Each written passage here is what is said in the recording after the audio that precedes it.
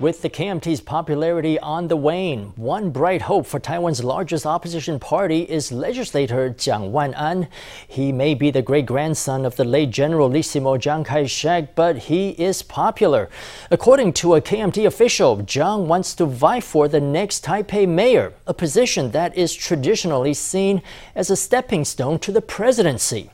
Jiang is now beating all the other reported contenders in an online media poll, including the DPP's Minister of Health, Chen Shizhong, who has led the nation's successful response to the COVID-19 pandemic.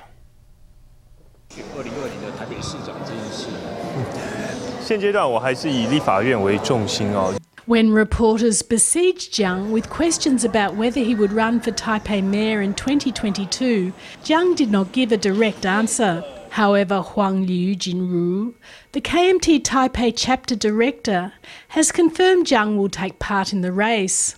I have already spoken with him a few times. He says he will. He has the ambition and is accordingly preparing his next steps. The KMT Taipei chapter always gives me feedback about many people's aspirations and opinions. I believe the KMT will put forth the most suitable candidate in 2022. Within the ranks of the KMT, Taipei City Councillor Luo Zhechang has already expressed an interest in running for the post. Already he's been questioned about using the party resources to give a speech on a web channel while deliberately not inviting Jiang. This kind of dirty culture of spreading rumours by the KMT can stop. I believe this will not provoke me into fighting with Jiang. It's a contest between gentlemen. The more it's like this, the better. Even though the election is still 2 years away, speculation surrounding the electoral race for Taiwan's capital is heating up. Among the 4 names from each party that are most frequently cited, Jiang's support rate stands at 37.4%. In contrast, the DPP's Health Minister Chen stands at 35.1%, while support for the current Taipei Deputy Mayor Huang Shanshan stands at a mere 10.7%, and the NPP's Huang Guochang's support is 5.5%. Actually, there are still 2 years to go. I don't think this is an urgent matter. It's like an exam. The current phase is studying hard without thinking about the exam itself. You can start thinking about exams and election issues 6 months before the poll. With the DPP and KMT already preparing their power plays for this coveted post, the upcoming Taipei mayoral election is already becoming a political drama, even though it's still 2 years away. Despite demands from many younger members of the KMT for the party to relinquish the 1992 consensus, KMT chairman Johnny Chiang appears to have sided with the party's senior ranks. Chiang declared the consensus to be constitutional at the KMT's National Party Congress Sunday. The 1992 consensus is an informal agreement between the KMT and PRC that was reached back in 1992. It said that Taiwan is part of China, but each side is permitted to have their own interpretation of what China is. The KMT National Congress grandly debuted on Sunday, where Chairman Johnny Chiang announced a number of internal party reforms. One of the most important ones was the future direction of its cross-strait policy. From the beginning, the KMT's statements regarding the 1992 consensus and the One China separate interpretations formula have always been rooted in our constitution. Therefore, we advocate the continuation of cross-strait interactions based on the 1992 consensus, which is embodied in the Constitution of the Republic of China, and we will seek ways for interactions that keep pace with the times. On stage, Chiang loudly declared the 1992 consensus had a constitutional foundation, under the watchful eye of several party elders seated before him. According to sources, Chiang had met with some former party chairmen individually, including Lien Zhan, Wu Bosheng, and former President Ma Ying-jeou, where it was decided to uphold the spirit of the almost 3-decade-old informal agreement. After communicating with all involved, Chairman Chiang believes that adhering to the 1992 consensus and the One China Separate Interpretations formula does not go against the current direction of the KMT and Republic of China. Actually, young people sometimes don't always understand what the 1992 consensus actually is. In fact, if you ask them if they approve of the idea that the PRC should face up to the ROC's existence, they say they do. Then, if you ask them what should we do, should we get the PRC to hold a press conference and announce this, that's not going to happen. Chairman Chiang discussed many issues with us. I believe his position is consistent with everyone else's. During this period of time, Chiang has been coordinating with all who are involved, and that's been hard enough. The current situation is that we have integrated all the different opinions within the party, and the 1992 consensus was something we've reached an agreement on. Despite this, analysts have misgivings that reform-minded Chiang was forced to compromise under pressure from the party's old guard. Taiwan currently has more than 100 foreign missions in the forms of embassies and unofficial representative offices, but the majority of these are in leased properties, which set the government back a hefty 1 billion NT in rent payments each year. In response, the Ministry of Foreign Affairs is following a policy of acquiring properties to house these missions. Next year, transactions of the Los Angeles and Brisbane representative offices will be complete, which is expected to save the government over 30 million NT in rent.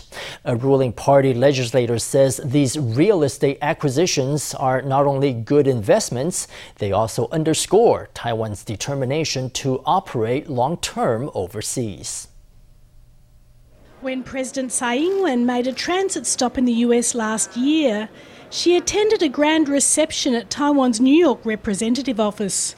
This freestanding complex was purchased by the Taiwanese government in 2003 to the tune of 1.7 billion NT. Not only has the government saved the annual rent of 100 million NT, but the market price of the property has doubled several times over. Given this successful experience, the Foreign Ministry in recent years has been actively promoting a policy of purchasing properties for Taiwan's foreign missions. Properties coming into the Taiwan government's possession next year include the Los Angeles Representative Office, which was purchased for more than 1.06 billion, with future savings in rent amounting to nearly 25 million NT annually.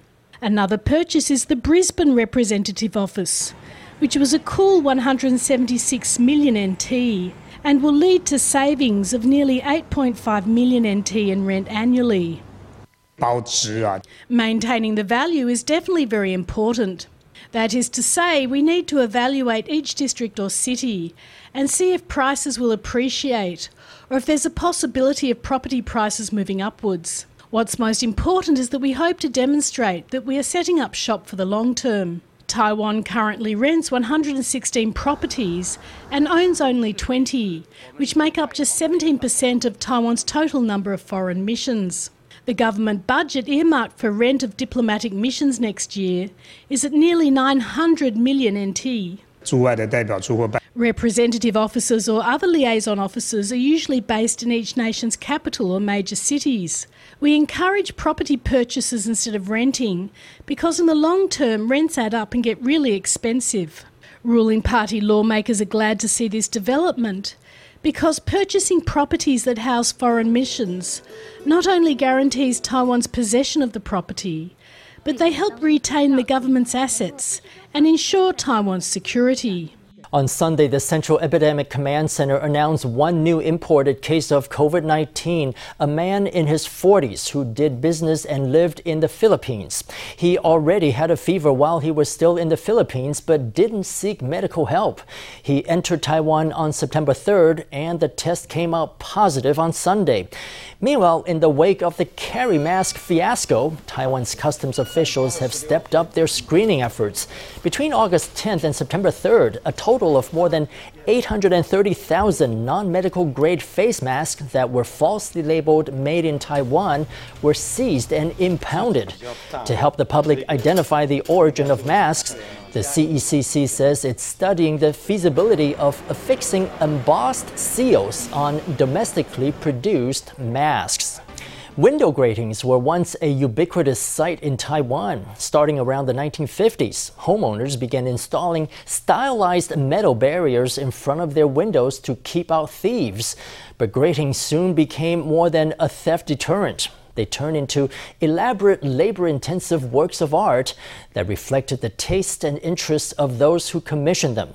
Today, stylized gratings are mostly lost to history, although you can still find hidden treasures where you least expect. Our Sunday special report.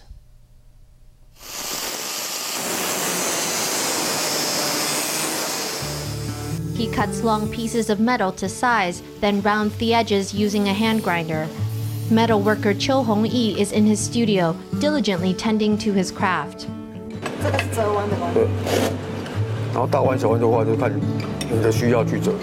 Today he is working on an intricate piece of window grating. It's an art that calls for bending metal pieces just so. The smaller the installation, the more skill is required to make it. Bigger pieces are easier to bend because their curvature is easier to form. The smaller the piece, the more difficult it is to bend, so smaller installations actually take more time.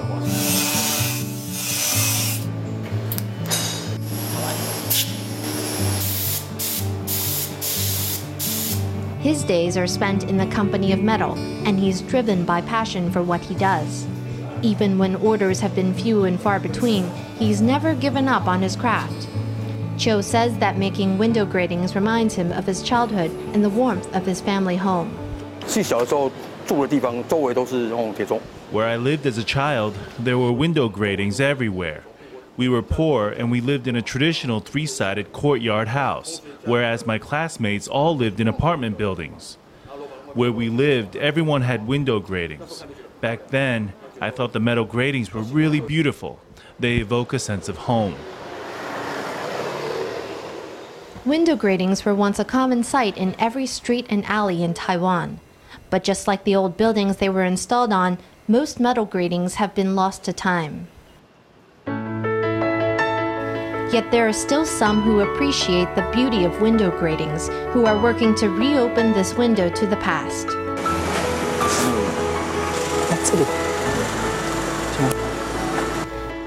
We follow Yang Caojing and Xin Yongsheng to the back alleys of Tainan.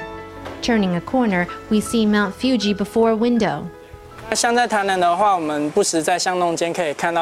In Tainan, we occasionally come upon an alley where you see various images of mountains on gratings.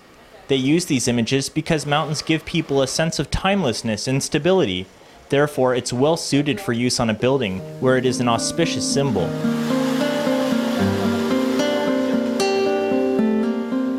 In the alleys of Tainan, we go on a treasure hunt for window gratings. At this cafe, we find gratings that architecture buffs would travel far and wide to see. In its past life, this cafe was the office of the Tainan Textile Merchants Association, which was established in 1946. The association seal can be seen on the grating, its outer portion forming the character for Tainan. The inside formed the character for cloth. From 1950 to 1970, Taiwan's economy soared, and this style of residential building grew popular. Doubling as a theft deterrent, the window gratings also provided a pleasing aesthetic. Taiwan's economy began developing, and people began earning more and more money. As a consequence, there was a growing demand for theft prevention. Around that time, metal became popular as a building material around windows. People started thinking about how to deter thieves using metal, but also they were thinking of how to inject an aesthetic language into the design. In the early years, window gratings were all made by metal workers, completely by hand. Each grating conveyed information, often about the occupation or the interests of the property owner. Rising early, Mr. Xu pulls back the curtains, revealing a window grating inset with the shapes of many pairs of glasses.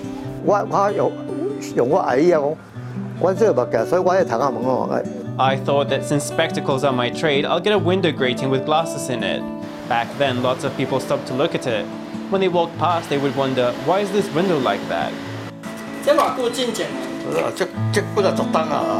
For half a century now, Mr. Xu has worked in the research and development of glasses. He created the first glasses frames ever manufactured in Taiwan. He built his business from the ground up and bought his home using his life savings.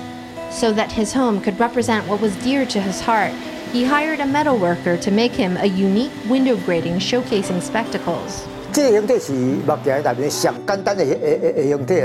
is the simplest style of glasses. It would have been much more difficult to make the other frames in the catalog. There's metal welding involved, so it's more difficult. This is the simplest style that's easier to make. Taiwan's old buildings tell stories, and those with window gratings sing.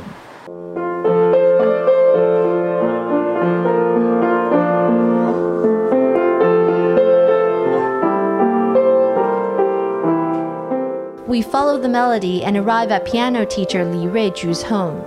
A few years ago, a chance opportunity brought her to Tainan, where she had a fortuitous encounter with this building. I walked over from that alley. When I walked over, I noticed the second floor window was on music notes. That caught my interest. Then after I opened this blue door, I saw this window grating and I began seeing the notes, so the owner rented it to me. The old building was filled with the design ideas of the original owner. The window grating, too, was shaped by the owner's creativity.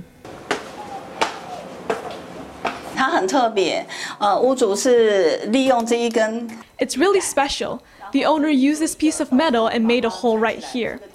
It's fixed in place, so of course you can't open the grating, but when there's an emergency, you just have to push this and you can get out. From what I've seen, most people around the world just have this part. This was the old owner's idea, and it's really convenient. You just insert this piece and you can lock it. Window gratings tell stories about their owner. They are also a stage for metalworkers to display their talent. But in the 1980s, Taiwan's property market took off, and buildings started springing up at a much faster rate. Stainless steel and aluminum started becoming the materials of choice. And with that, window gratings soon became a thing of the past. Today, this folk art form is kept alive in everyday life through creative products. Here, you can see the southern Taiwanese styling. You often see this cloud pattern, whereas in central Taiwan, you often see these four-petal spiral pattern flowers. In the north, you see more of this type of geometric pattern.